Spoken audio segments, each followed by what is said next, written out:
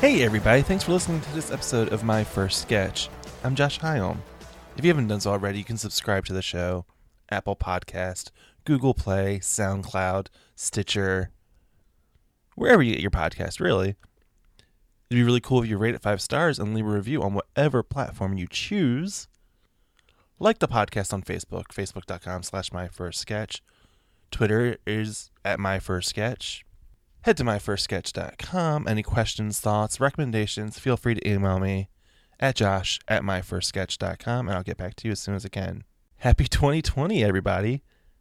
With the new year comes the anticipation of the 2020 Philly Sketch Fest, which will take place June 3rd through the 7th. Submissions are open for the live events and for the film festival, and you can find all that information at the updated phillysketchfest.com. Today's guest is Mike Robertson, currently a member of Marvin Berry out of Edmonton, Alberta, Canada. Marvin Berry is heading to SF Sketchfest this week with 2 shows on January 23rd. Mike's first sketch is called 3 Babies Conversing, and it takes place inside a womb. Mike reads the roles of Wilbur and Glenn.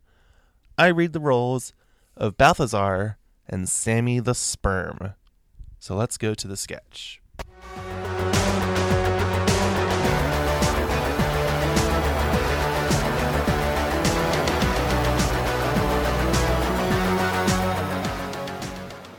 Three Babies Conversing. Scene starts with 2 babies floating around in the womb. They are conversing with each other. So as I was saying, I was reading up on quantum physics the other day. Oh, really? Go on. Well, everyone knows that the speed of light is constant for any one object, regardless of their relative speed in a given quantum state. This, of course, being labeled by a quantum number in transformation law. Of course. Yes, well, anyway, I was experimenting with what would happen if n equaled 1.0978 instead of 1. Interesting. This offsets the Lorentz invariation of general relativity for the n being greater than the 1 vacuum structure. I never considered what would happen if what n equaled was slightly changed. I guess I just took all this physics for granted. So it happened. Well, so far my results are inconclusive. You see, I'm trying to find the exact point where black holes cease to be created because of the principle. Well, you have to remember the singularities may not occur due to the possibility of emission of large amounts of matter. Apparent quantum paradoxes can be resolved using this level of covariance. Yeah, I know. I say, what do you take me for?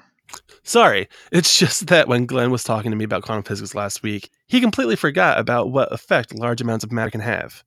Glenn always says that matter doesn't matter to him. He prefers infinite densities over anything else.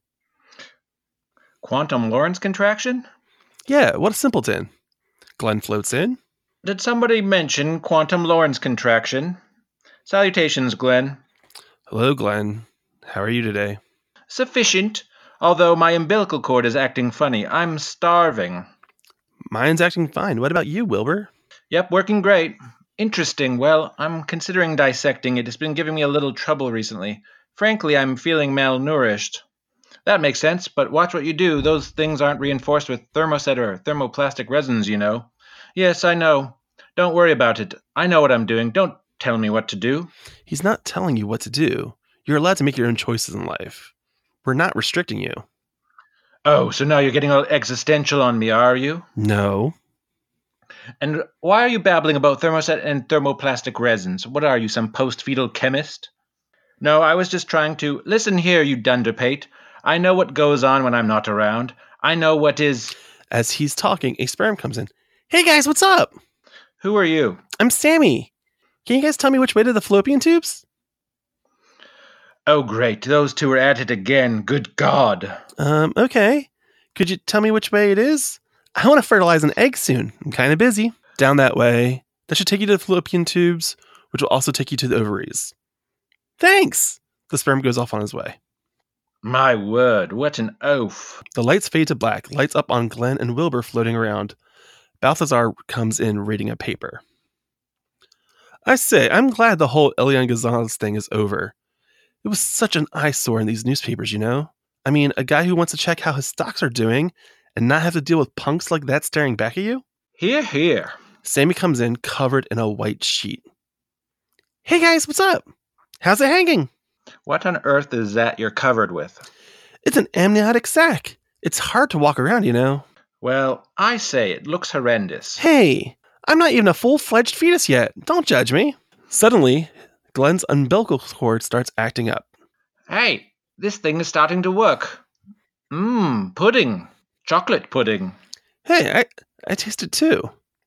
Glenn's umbilical cord bursts and fluid spills everywhere.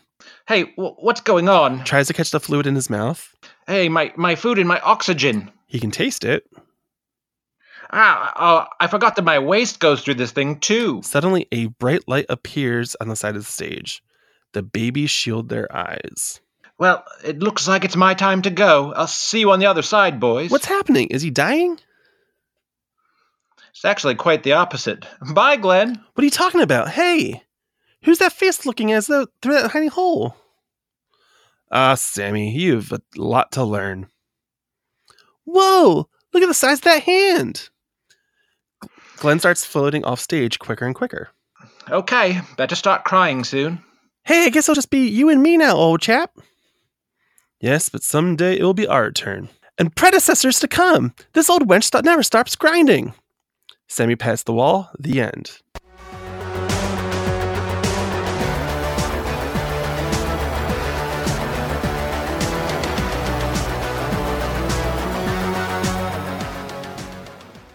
Hey, Mike. Hello. All right, so tell me about Three Babies Conversing. Well, so when I was just got out of high school, like literally graduated high school, the summer right after me and a whole bunch of my best friends from high school started a little sketch comedy troupe, and we were going to do a show at this thing called the Interplay. We lived in Fort McMurray, Alberta, like far north Alberta, Canada. And Interplay is basically like a fringe festival, Okay. a really small one, but a fringe festival for just like that one city. So we put together a sketch comedy review of like, it was supposed to be 45 minutes. Our first night we went over to, and our show was like an hour. You know, we were all 17, 18. We had never done like a full sketch comedy thing before. So yeah, this was literally my first sketch, like something that I wrote many, many years ago. This was in the summer of 2001, so this was pre 9/11. Yeah, I mean, the Elian Gonzalez, reference Yeah, that dates kind of it pretty nicely. Yeah, that dates it very, very explicitly. So I didn't realize that story made a big deal up there in Canada too. Oh yeah, no, everything that happens in the States you hear about in Canada pretty much. If it's like a big story in the States, it's just as big up in Canada. Yeah, regional stuff not as much, but yeah. The Elian Gonzalez thing was all over the news. I mean, when I was in grade 7, we watched the OJ trial. We like stopped class to watch the OJ trial. So I think that was it. That was a weird thing, but you know, we had been following it all the way up, you know, all through my grade 6 year. So I think in 5th grade we stopped to watch The Verdict or something for sure. Yeah, I don't think we watched the whole thing, but it was definitely big for us too. So you graduate high school.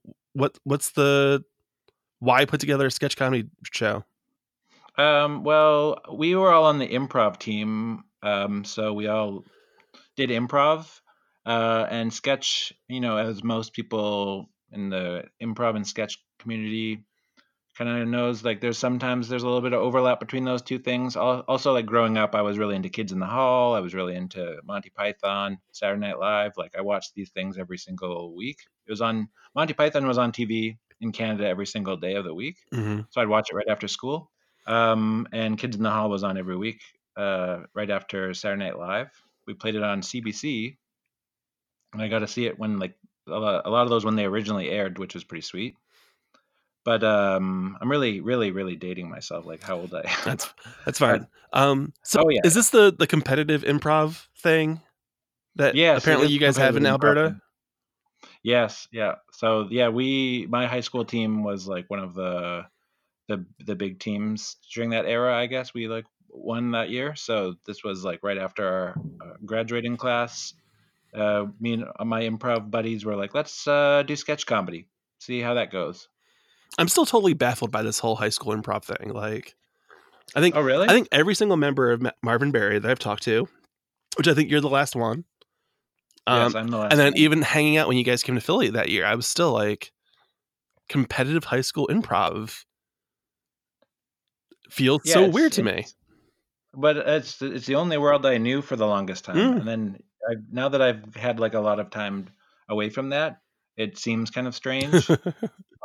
but yeah, they just CBC up in Canada actually just started a TV show, or it might just be a web only thing, but they basically are doing like a documentary about that. Okay. Following the teams and making it almost like a quasi reality show. It's just I don't know. There's a part of me that's obviously jealous, and I wish I kind of had that kind of thing, because when I was in high school, like that was the height of like the American Whose Lines It Anyway. Yeah. Like where that's what everyone thought improv was, and that's all they really knew. Like real Americans that weren't in LA, Chicago, New York, like that was the big thing. And then the comedy sports started really trickling in. We got one in Philadelphia when I was in high school. I very distinctly remember like our high school newspaper, one of the kids that wrote for it went to a comedy sports thing and was like, wrote a review for our newspaper, which I didn't know existed until then. And I was like, oh, that's awesome. I didn't go, but like, I don't know. It just, there's a part of me that kind of wishes that there was like a high school improv for us. Yeah, I mean, even here in Alberta, we have like the other guys probably talked about it. I don't remember all of their podcasts that they did with you. Me neither. There's even junior high, and our improv company here does like a kids thing. So I was at a show recently where the kids were, I don't know, 10, maybe younger. So, and they were pretty good, some of them. So yeah, I mean, it makes sense. The younger you are, like, kids just are imaginative. So yeah, for sure. But the high school thing is like, I know that we want to talk about the sketches, but the high school thing is pretty wild, because like when we did it, imagine being like 17, 16, 18, whatever, and you're performing with your high school improv team in to a packed theater of like 600 people. Like, that's not an experience you get that much at that age. You never really kind of have the stakes be that high. Yeah. But it really like ages you in terms of, or I don't mean ages. It really helps you grow, I think, like really, really fast. Not only as a performer, but also just as like a person. You like it really, just that kind of. It feels like you're doing something super professional, but you're looking back, it's just like, oh, that was just a high school tournament. But at the time, it's just like, this is like the best moment of my life. Yeah, my nephew's getting into like high school theater, and he's been doing it a couple of years, and he like, after his last show, he was really talking about like this like award ceremony. Apparently there's like a Philadelphia Suburban Regional Awards for like high school dramas.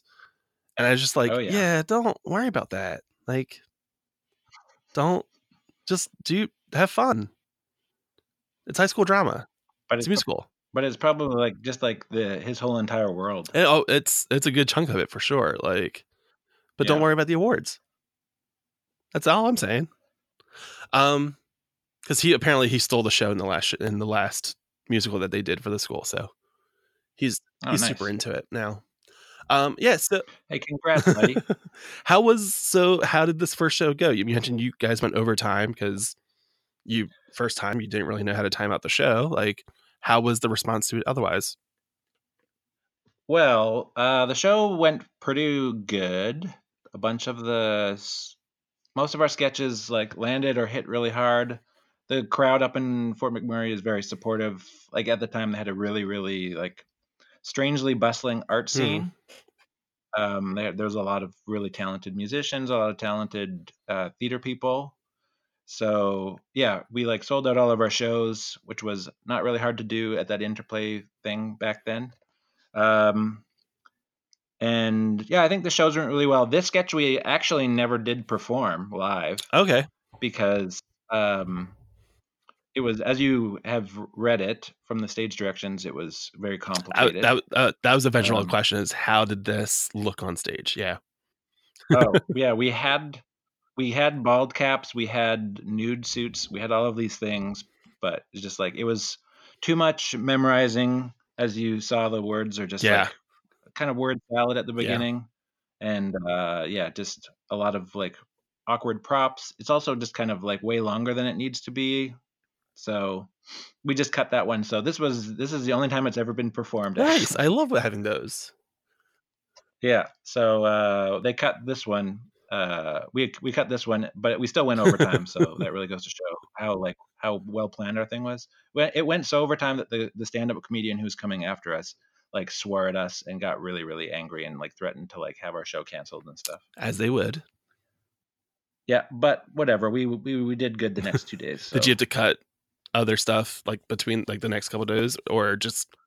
Yeah, I think we cut 1 or 2 sketches, but they were all really dumb. So there was nothing like super important to the structure of the show. There was no load bearing Yeah. sketches. So All right, you mentioned growing up. Do you have like an early like and watching, Monty Python and Kids in the Hall and SNL? Do you have an earliest memory of comedy? I mean, let's see. Yeah, probably my first like earliest memories of like comedy in terms of pop culture maybe is like America's Funniest Home Videos, or dare I say America's Funniest People. Mhm. So like I used to watch just TV a lot as a kid. I used to watch a lot of sitcoms too. So we had TBS, which back then I think was just a rerun Yeah, station, for the most part. and you had to get a special cable box to watch it. So I watched sitcoms like pretty much all summer when we had this cable box. We did it during the summer. Like, do you have like bigger memories of American sitcoms or of Canadian stuff? Oh, there's not really any Canadian sitcoms I can even think about. Like I think, yeah, I think I don't even know what. I don't even know one from from like the late '80s, early '90s. I feel like people would say the Beachcombers. I'm not even sure if that's Canadian. Oh, I don't even know what that is. I've never heard of that one. Okay, that's probably a Canadian one then, if you've never heard of it. Like I think that was one of the only Canadian sitcoms. I'm sure that there was one. I used to watch like Road to Avonlea and Yeah. like Anne of Green Gables Yeah. type stuff, like the Canadian programming that they did have on CBC. But yeah, I don't think there was a heck of a lot of like. What about British things? We had a lot of. It was No, because all the British shows look boring. Like, Are You Yeah. Being Served? And Absolutely Fabulous. I was just like, I can't connect to Yeah. this. Monty Python was like the first like British thing where I was like, oh, I think British humor is better. But Yeah, our one PBS station here had like a Saturday night like British comedy night, and I distinctly remember it. And until like the Office came in like 2002 for us, until that happened, I didn't understand any of it. Like, Are You Being Yeah. Served? Keeping Up Appearances. Even Red Dwarf made no sense to me. And Monty Python, Yeah. it took me forever I to guess really everybody- latch on to. I think Mr. Bean also is a really Yeah, formative Mr. Bean would have figure been for a lot another of big one for people. me for sure. That like I think I saw the first time I saw Mr. Bean was in a short film before Hot Shots Part 2, I think. Oh, at the movie interesting. theater. They played a Mr. Bean short where he met the Queen. Which is that like where he's just in the lineup? So Yeah. so they just took a Yeah. little snippet from one of the TV episodes. Then it sounds like. I think so, yeah. Well, it was really polished looking. It was filmed Oh, really maybe. nicely. So I think it was filmed on like 35 millimeter instead of like whatever they shoot the TV show on. So.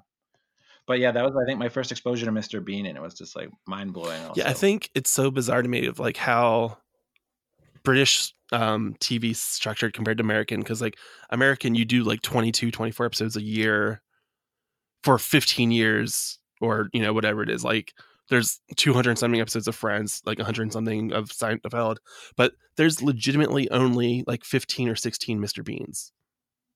Like that's it. Yeah, it's weird because it feels like there's a million of them, but It's never it's so ended. crazy. And then becomes and Mr. Bean's like one of the most popular things worldwide because it's basically a silent film that doesn't need language really to do what it's doing.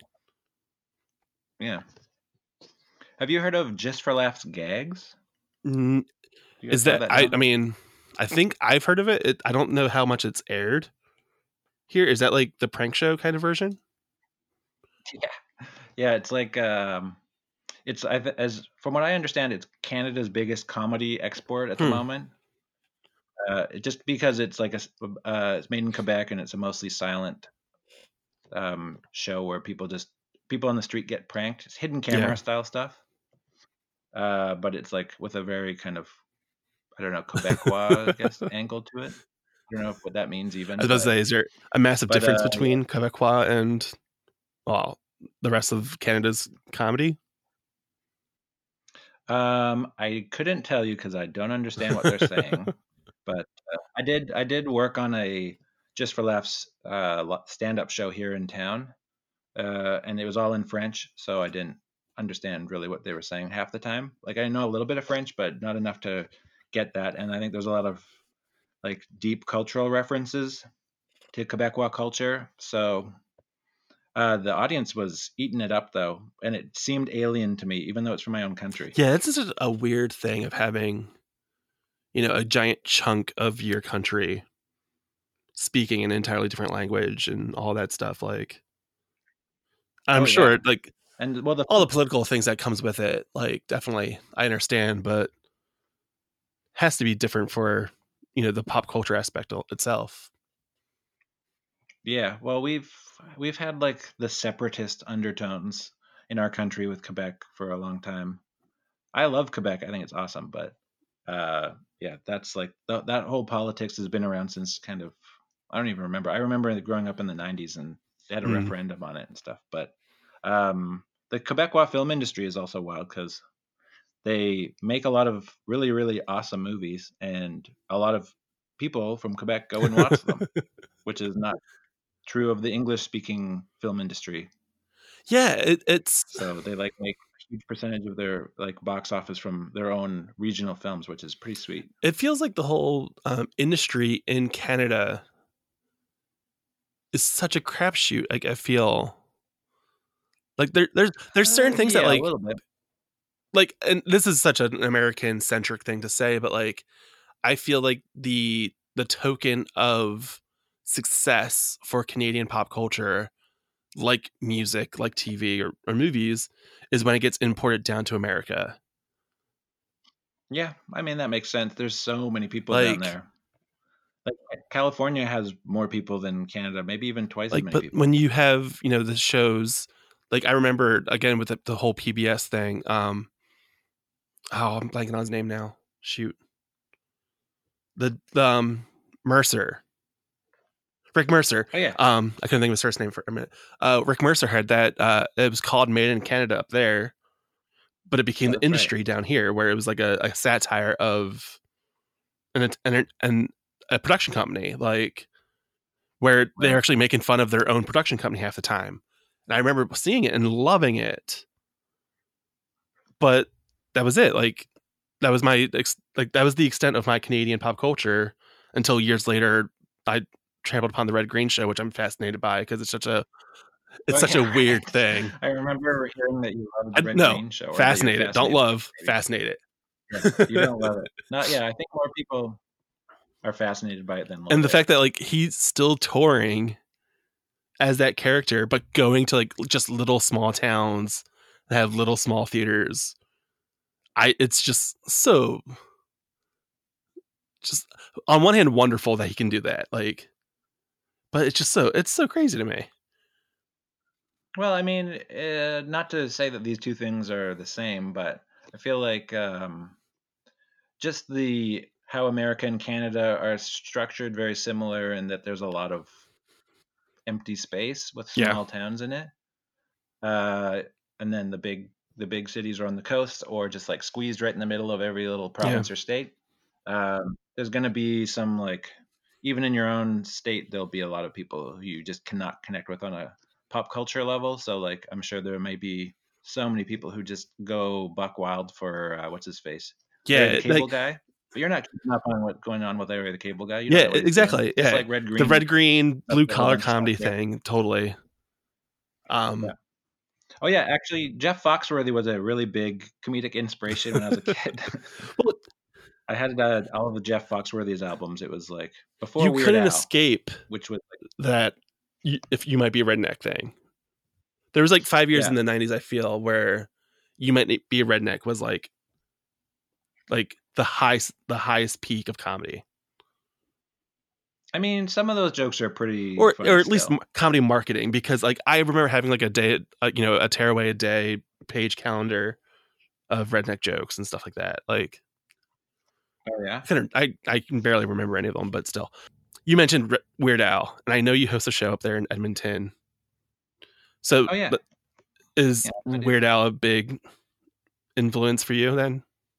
Yeah, I would say he's a big influence. Like, I don't know. I feel like if everybody had to pick one comedy hero that just like they would want to meet / never want to meet, depending on what your perspective on like meeting your Mm-hmm. heroes is. Yeah, I would say Weird Al is mine.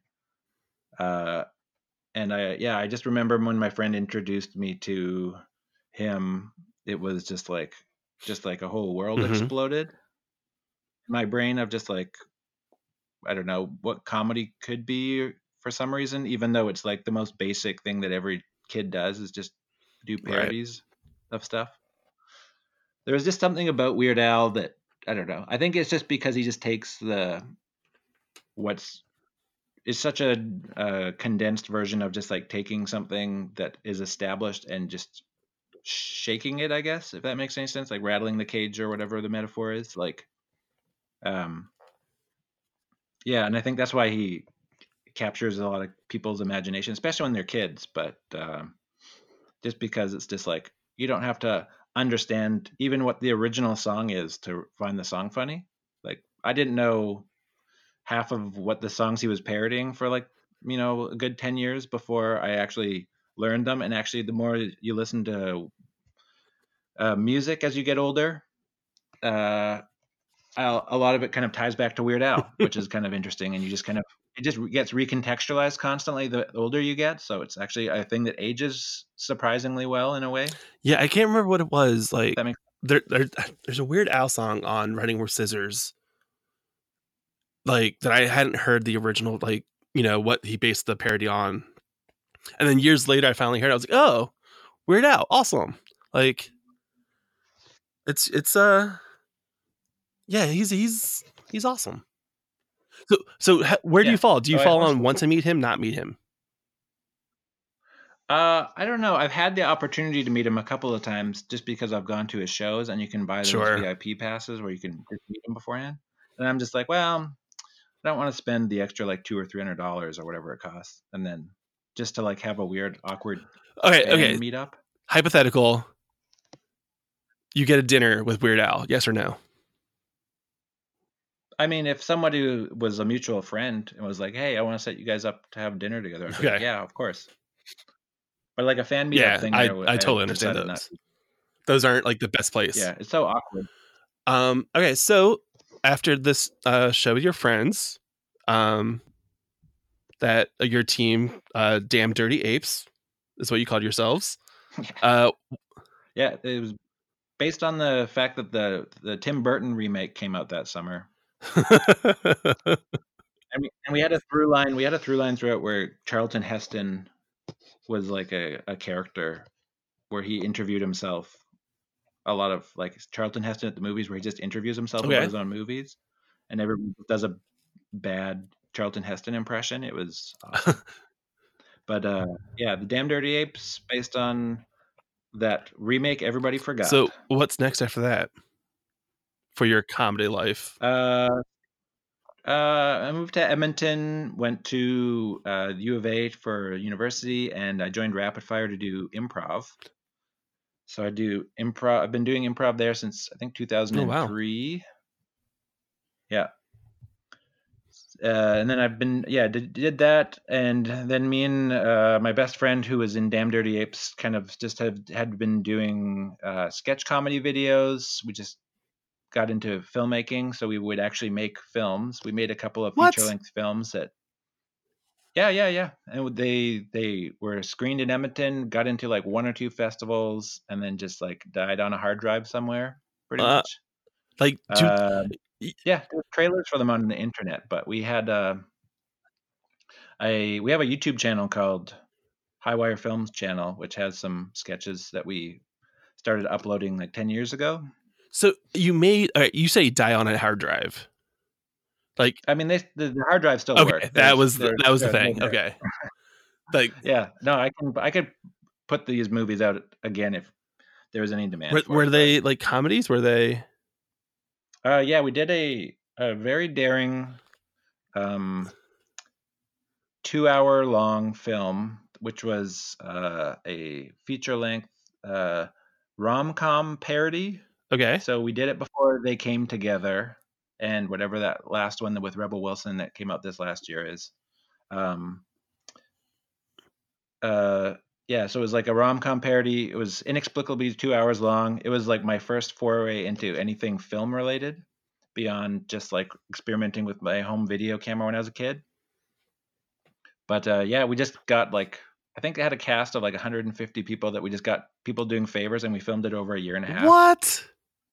Yeah, and it was pretty much just funded with whatever money I had at the time, which I guess was a lot of money. I had all my high school savings, and then I bought a expensive DV camera, which is a format that was very hip at the time, but now is super relevant.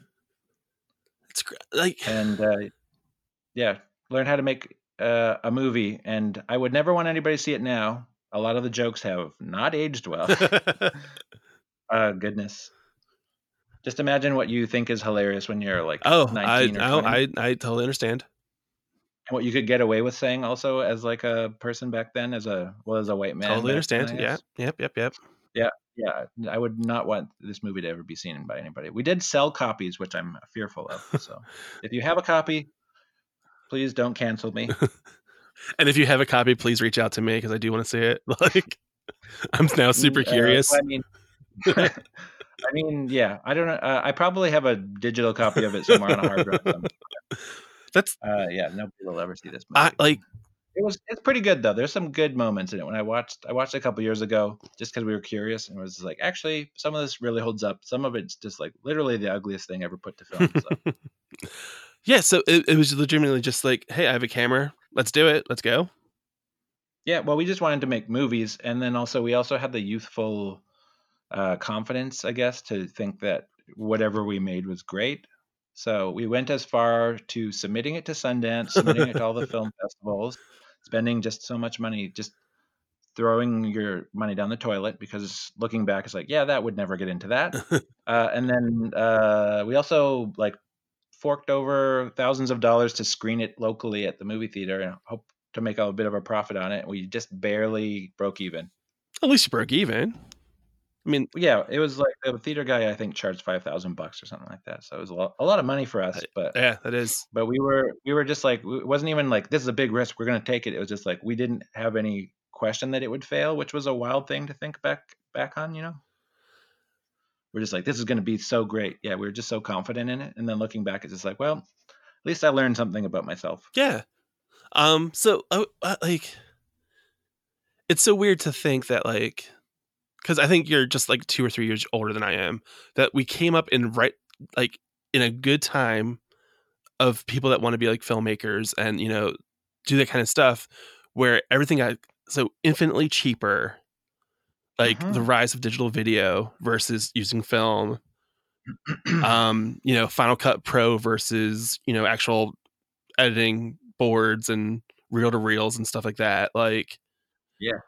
I mean, I can't even fathom what it would have been like if I grew up, if I had been born 5-6 years earlier. But then even then, like, of the early 2000s and whatnot, like all that stuff happening, fast forward another 10 years where I could theoretically shoot and edit a movie on my phone right now. Yeah. Like, and then put it up on Amazon Prime Video for the world to see. Like, it's just so crazy how quickly that all has moved, and like being born into the right generation. But, maybe a couple more years would have been a little bit better to wait. But it's weird because it's easier than ever to make a movie now. But as someone who's gotten older, it almost seems harder, because back then the technology was cheap and available and whatever. But we also we had this boundless confidence, and we also didn't pay anybody anything, Yeah. nor did we get paid ourselves. Right. Like, it was all about making the thing. And then now it's just like, I wouldn't do anything without paying somebody, Right. because we're all adults and we all have to pay rent and stuff. Whereas back then it's like, yeah, rent was like what, $200 Canadian or something like that. So it's like, it wasn't hard to scrape that together and then just like make a movie on the side. And even then, like, once you make it and put it out there, there's just so many options and so many choices now. Like, to even get like a foothold to make an Yeah. impression on a digital audience is, again, a crapshoot. It's just so, like, I was just scrolling through like Netflix and stuff the other day, and I'm just like, there's so many choices. How does anyone watch anything? Like, Oh, I know. It's like the whole video store thing all over again. I remember going to a video store when I was a kid, and you just spend, I don't know, like half an hour to an hour maybe with your friends trying to decide on a movie. yeah, you would grab you- a tape of something that you'd like, and then between the three of you, like, you would boil it down to those like 4 or 5 that you gathered to Yeah. get to the one that you'd You watch know, that night. It almost seems like it's harder to pick a movie now for some reason. It's so hard. Like, Yeah. And the stakes are lower. Like, you don't have to pay money. You don't have to travel there. You don't have to do any of the things Uh, to pick the thing. And then it still is, yeah, way harder for whatever reason. I think it's just the choice is just seems infinite, that it's like so intimidating. yeah, at least Blockbuster, like, it was a building that had a finite amount of space and a finite amount of shelving. Yeah. Netflix, Really- Hulu, really- YouTube, all the premium channels. Like, there's just so much. Yeah. It's That was the daunting. thing. You just had the limited choices, so it lets you be, I guess, creative or whatever. That gives you restrictions. All right, so filmmaking, and you're still working at Rapid Fire throughout this entire time, doing improv and everything. How? And Rapid Fire was also like great, like casting resource. too. Like, Absolutely. we made movies with all of our improv buddies. Like, all of our sketches that we put online are just like all of our improv friends. Absolutely. Like, yeah, you get hooked into improv theater, you're going to find actors that want to just be on film for little pay. For sure. Yeah. Oh, little pay, zero pay. I was being slightly generous there. No, let's get the facts straight. They all. Oh, I can be on camera? Cool. Good. I'll be there. Yeah. So what's the next yeah. step? Like, what's the next bridge the gap between doing this romantic comedy parody to How I Know You is from Marvin Berry? Like, what other projects are there in between? I mean, we made 3 movies. One of them is, I would say, very good. The other 2 not great. And we did a bunch of sketches online. He went away to film school in the States, and then I'm moving back and forth from Edmonton to Toronto, working on various TV projects, blah, blah, blah. And then still, when I'm back in Edmonton with Rapid Fire, there's a festival that they put on called The Bonfire, which is a experimental improv festival, basically just like pitch your dumb ideas. Mhm. So for whatever reason, sketch comedy was a dumb idea, which was, I think, maybe because it was like, oh, this is written and not improvised, and that seemed novel. Right. But we also had a very short time limit to like put together a sketch show, so I think that the novelty was born out of that. Just like, oh, we only have like 2 weeks to like put together a full hour. So, and the show is basically whoever wants to sign up can sign up. Like, it wasn't like I cast it or anything. Okay. But I was the one who pitched it, and then everybody kind of signed up. A couple people dropped out. Nikki, I think, was just put in the show. She was conscripted. Okay. And and then everybody just kind of wrote a bunch of stuff and did this bonfire show. And it was a big success. I think there was like a sold out crowd that night for whatever reason. There's another show on the double bill that was also like exciting. So it was a great first show. And then a couple months later, Nikki was like, hey, that sketch thing was fun. Let's maybe do a group. And then so we started meeting and putting together sketches, and then started doing shows. And I think we really became a group when we got into the Vancouver Sketch Comedy Festival, which I don't think exists anymore, but it was our first festival like less than a year after existing, Okay. or being less than a year after being born. So yeah, and then after that, I think we just kind of really stuck to it.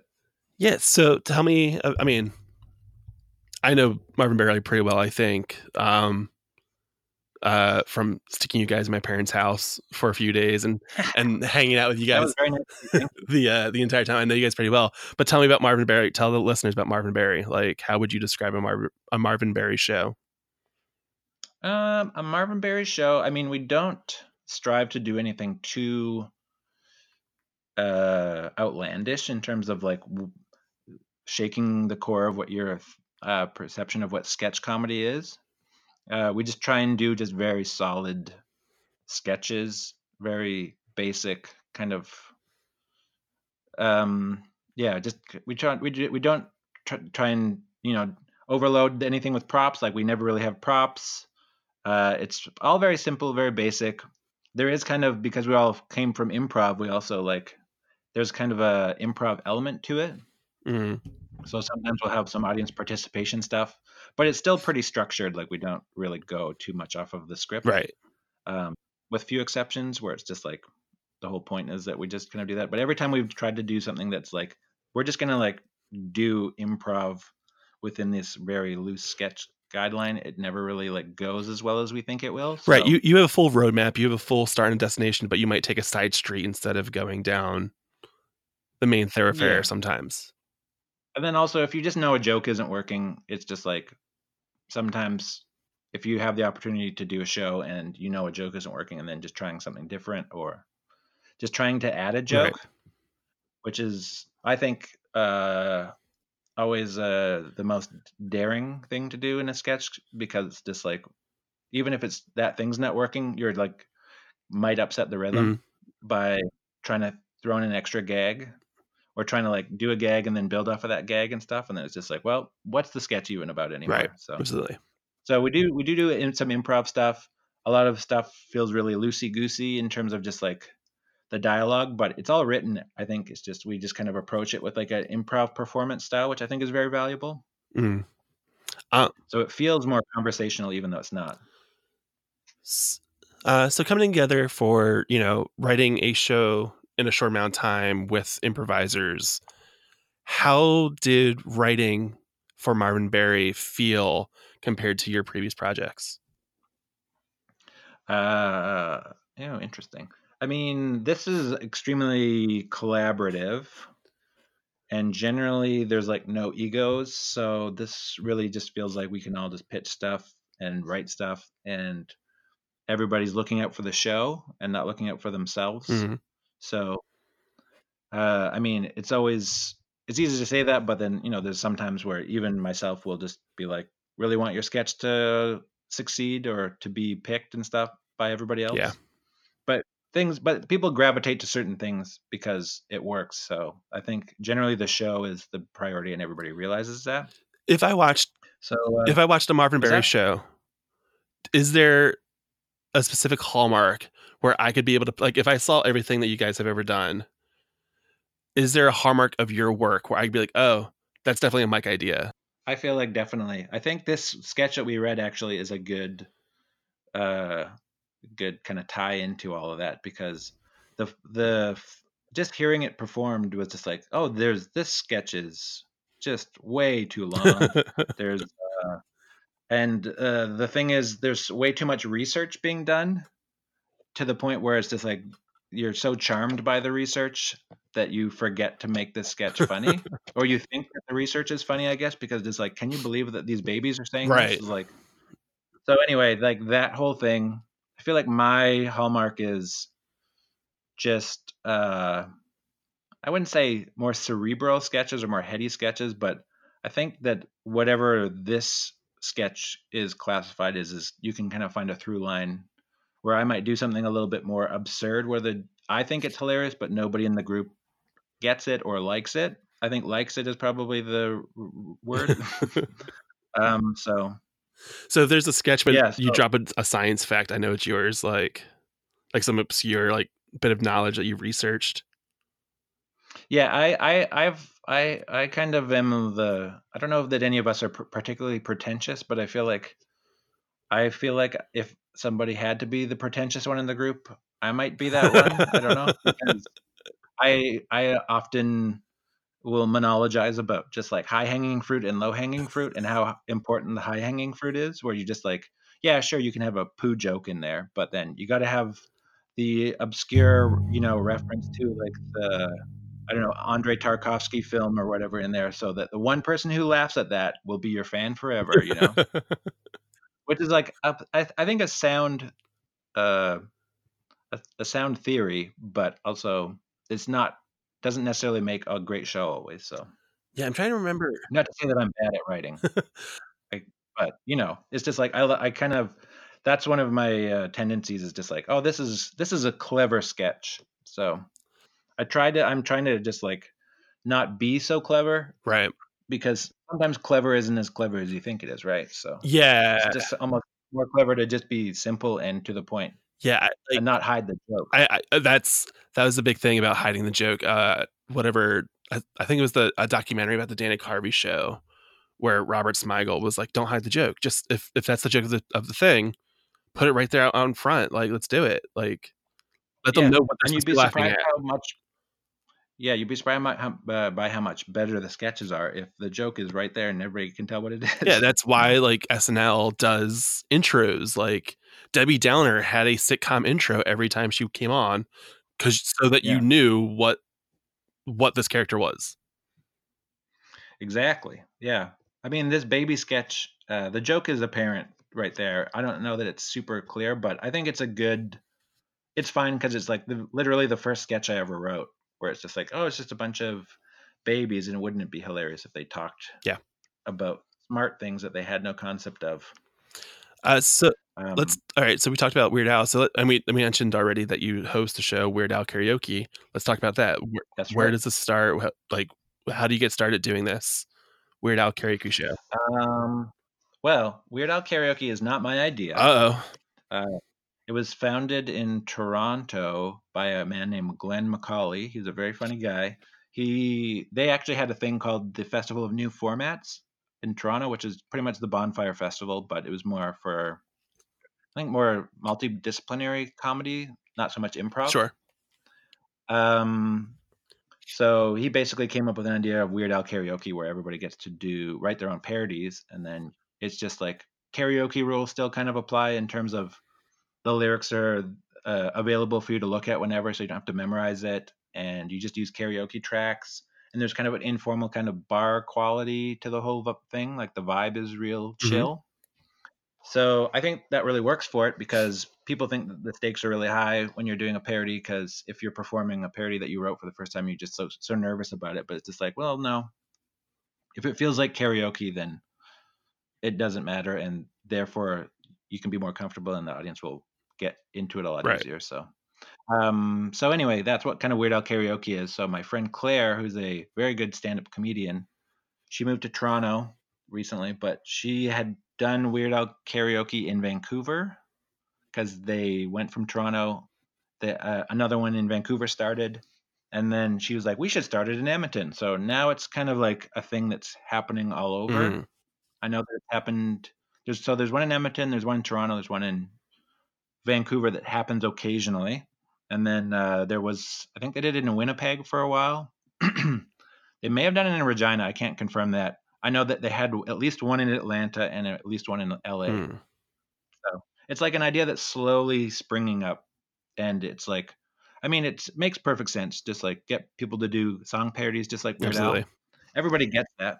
Absolutely. So yeah, it's good. And the one that we do in Edmonton is amazing. Sometimes I'm just like, these are better than, like, song for song, better than a Weird Al album, Hmm. which is a daring thing to say, but Yeah, it a is. lot of the time the quality is just very high. And then like you mentioned, like keeping the stakes low, but like having a high quality of the the performers and their work going. Like, how do you find that uh relationship helps you?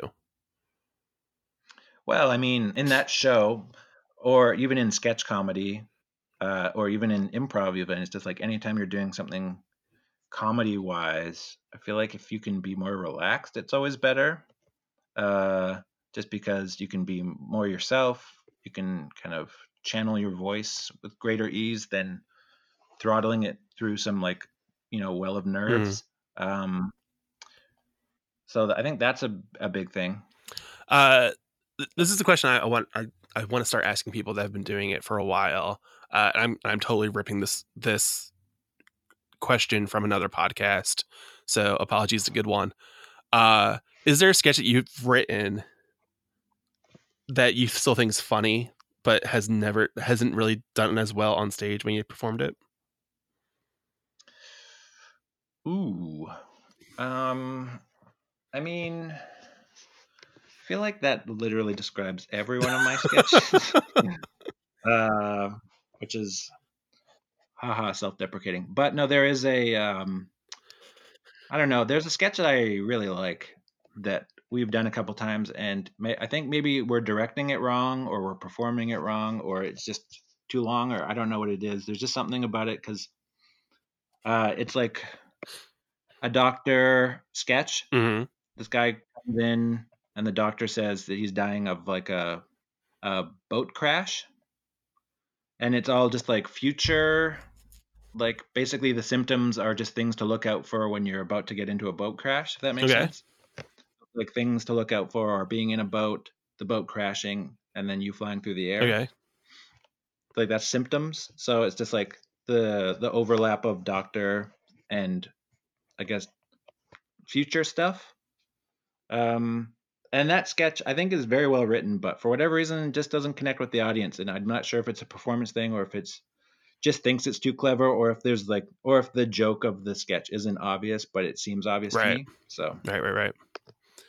But I will never abandon that one. I'm gonna try and tinker with it again. Yeah, I was trying to take it back to the lab. I was trying to think if I had seen that one or not. I don't think I have. No, you definitely haven't. Yeah. We've only done it in Edmonton a few times. It's gone like okay, to the point where some people are like, "We got to cut that one; it's bad." But then it's like, "Well, I got a couple of laughs here. Might still be good. Might still be good." Yeah, and that's one of those things that like when I got back into doing comedy after taking like a year or two off, like I was like, how much of my old material can I go back and mine to either redo or repurpose? Or so I asked a couple of the guys here in Philadelphia, I was like, that have been doing it for a while, like, all right, my own sketches that I did years ago, am I allowed to play with them again? They're like, oh, absolutely, go for it. Like, no one cares. We're not paying attention. Yeah. I was like, oh, cool, great. Yeah. I did a sketch comedy workshop recently where the person running it basically was like, yeah, if you've got sketches that don't work, just keep on working on them until they work. Yeah. And that was like the end of that advice. And it was just like, yeah, it's true. I would say if you have a hard-hitting Elian Gonzalez sketch, maybe don't do it anymore. But you never know. I'm sure you can just update the reference. I'm sure there's something else that fits in there, like to bring it up to 2020. Yeah, people aren't talking about Cuba anymore. No, but there's got to be something else. Else. Yeah. So, yeah. Anyway, go on. Sorry. So like, I mean, as we're wrapping up, and I have I missed any major like other sketch work that you've done? I mean, I know there's like you've done a bunch of like directing and editing for sketch comedy in Edmonton and helping other teams do that kind of stuff. Like, are there other things other big major projects that I've missed out on? I mean, I kind of skipped over a bunch of stuff. Like when I was about 10 years ago, I was fortunate enough to be asked through a series of connections to direct a sketch comedy TV show, which aired on a now dead Canadian TV network. Oh, wow. Called Bite TV. We did a show. There was just a bunch of sketches. We all just had a bunch of people submit stuff. We wrote a bunch of stuff, me and my friend. And it was called E-Town. E-Town. Yeah, and some of the sketches still, I think, live on the internet, and they're thankfully the A, better of them, and B, least offensive of them. Gosh. Which thankfully I didn't write the really offensive ones, but there's some I was just like, ooh, if this came out now, we would not have a career, kind of thing. But I feel like that Bite TV, like from what I know of some of the stuff that was on it, like that was more of like an edgier channel for the most part, wasn't it? How the heck do you know about this TV network? Because like I'm that much of a comedy dork that like when stuff gets, you know, imported up to you or exported up to you actually, like, or coming down, like I've learned like the different names like of different things. Like, okay. Yeah, well, it was kind of like a rebranded, because originally Bite TV was like the Canadian Spike TV. Right, exactly. That's what I was thinking. They rebranded it as a comedy show, which was mostly reruns, but they had some original content. I feel there's a part of me that wants to say like Kenny versus Spenny. Was that a Bite thing? No, or was I can't remember. I think that's through CBC or that's through the Comedy Network. Comedy Network actually had a run of some really amazing stuff, like Kenny versus Spenny, I think, was on there. But Tom Green also was extremely formative to me in high school. Him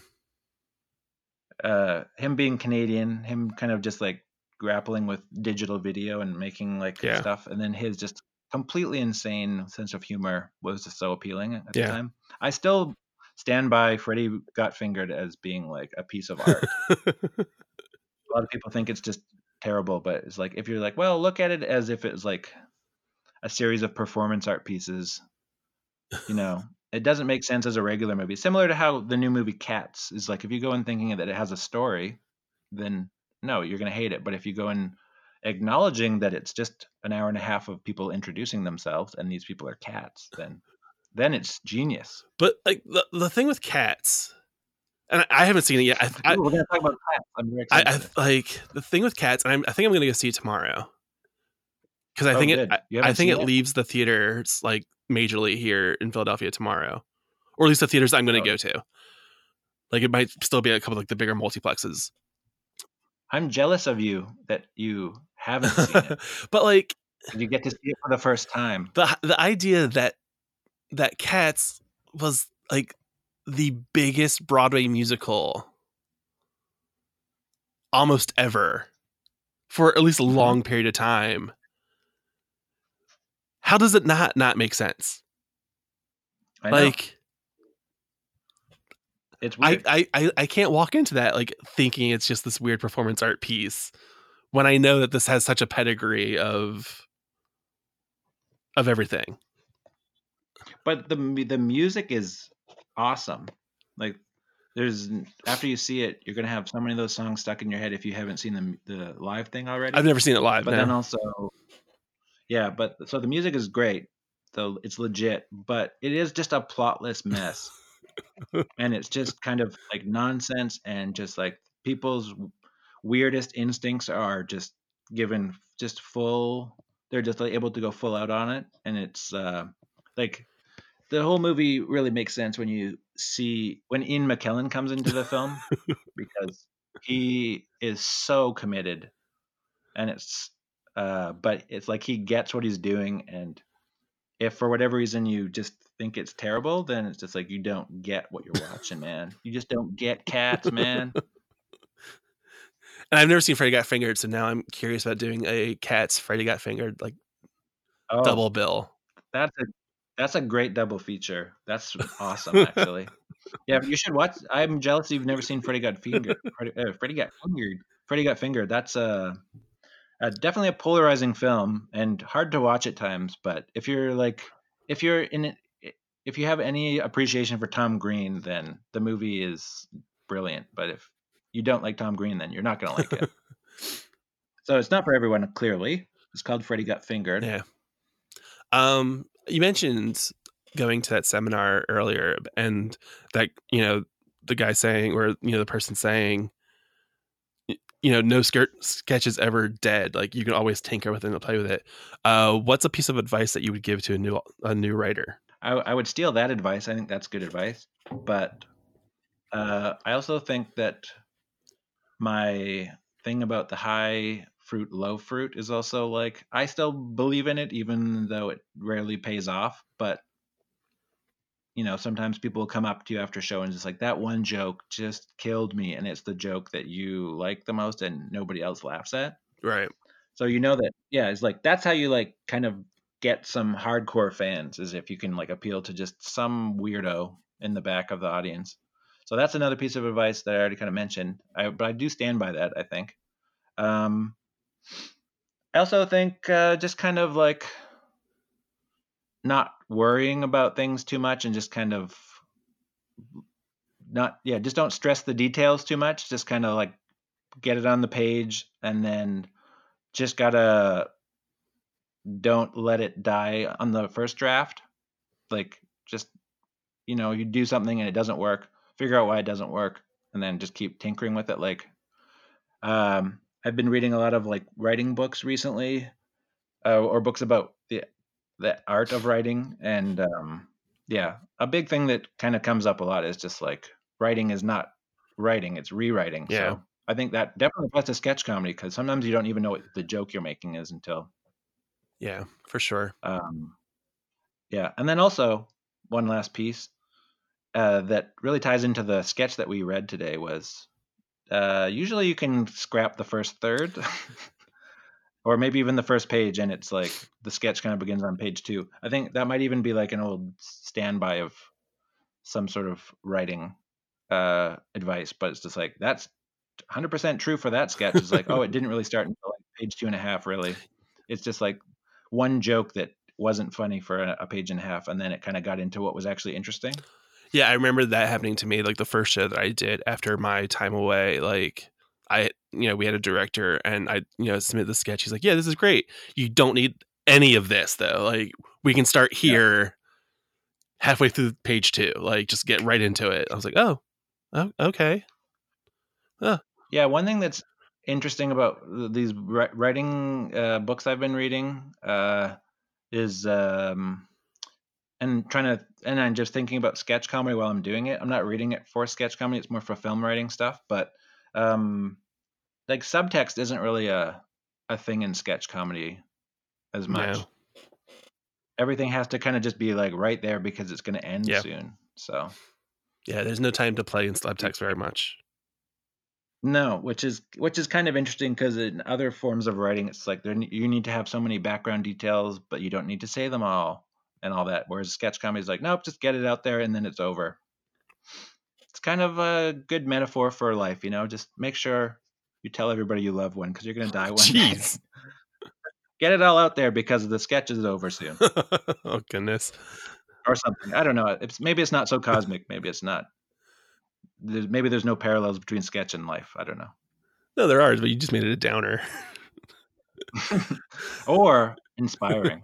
And then finally, I mean, you talked about doing like film work and everything. So why sketch comedy? Why is improv like really hooked you in, like since you were a high schooler? That's an interesting question. I wonder how much of it has to do with just like my just all the time I had alone when I was in high school. Like my parents were both working for like an hour or two after I got off school, so I'd have a couple of hours to watch The Simpsons, Monty Python, whatever was on TV after school and stuff. So I wonder if that stuff just like kind of just really got a hold of me. And I wonder what would happen if we didn't have a television. And there wasn't an improv team in my high school. Because the only reason I joined the improv team was this guy who was on the improv team came to a party at my house that my sister is like her birthday party. And then I made a joke just when I was walking by about something. And then he was just like, you should join the improv team or something. And I was like, what's improv? And then he told me he told me about their auditions that they were having. And then I auditioned and then I got on the team. So it was like this real like falling ass backward into something. Mm-hmm. So, yeah, I don't know. I guess I don't know if I've answered your question at all. I also just wonder, if this is something that I would have even gotten into, or if something, or if I would have just been a completely different person. Like if I would have just been playing hockey or something. Because I was really into hockey when I was a teen. Before drama took a hold. Yeah. And then all of a sudden, that's the only interesting thing in my life. And hockey is boring. Yeah. I don't know. Like, That doesn't answer your question at all, does it? I don't know. It's interesting to think of like the stupid little things that, watching TV after school becomes such a, like, because I'm the same way. Like, I was a latchkey kid. My parents, I had 2 hours by myself basically before my parents came home from work too. Like, and it was all the comedies that were on syndicated after, 3 to 5. Like, that was my world. So yeah, I think going back to the time of, the teen years of, all of that totally makes sense. And also, like, I worked at a video store when I was in high school. I wonder if, like, I only got into movies because I just happened to see that one movie that I connected to on some deep level, and I was just like, this is cinema, Like, I don't even remember what it would have been, but it was probably something Tarantino or... Yeah. It might have been like a Tarantino movie for all I know. Like, I don't know Tarantino now, but back then I probably would have saw Pulp Fiction and was just like, oh my God, this is like what a movie can be. And everything is kind of turned upside down. Then you're like, I have to do this. Yeah, but I don't even know what that movie would have been because I just probably saw so many movies back then. Yeah, it's probably Pulp Fiction. It might have been Pulp Fiction, yeah. Yeah. I mean, that movie still holds I'm trying to think of like all those big like cult movies of the mid to late 90s that you would have seen in a movie theater. I mean, in a movie, store. I mean, back then I was more into Forrest Gump than I was into Pulp Fiction. I mean, that could have been one too. Which that seemed, that was a good movie back then. Now you watch it and it's just like, oh, this movie doesn't make any sense for what people thought it was. Oh, this is weird, and just why is this happening to him? Like, there was another podcast that said he's the most passive protagonist in the history of the world. Like, he just randomly shows up to things and stuff happens to him. Yeah, but I think that Forrest Gump is, I mean, not that, I don't know if you want to get into Forrest Gump, but I do think Forrest Gump is fascinating because it is this movie that is so acclaimed for what it is. But I think the reason people connect to it so much is because of the soundtrack. Yeah. Like, the nostalgia clouds the actual message of the film. For sure. Which is just that if you're like an idiot from the South, you can fail upwards. It's like it's very relevant now. You don't have to be smart to be the president of the United States, for example. So, or even the premier of Alberta. So yeah, it's just like Forrest Gump is very relevant now, but also it's just like people don't remember how like actually depressing that film is. Everybody just remembers, oh yeah, it had great soundtrack, Creedence Clearwater, and etc. etc. And Bubba Gump Shrimp Company in Times Square. Yeah, you forget that the love of his life was abused as a child and died of AIDS. Yes, it's an extremely depressing film. But the music is so good, and it reminds me of it. All right. Thanks, Mike.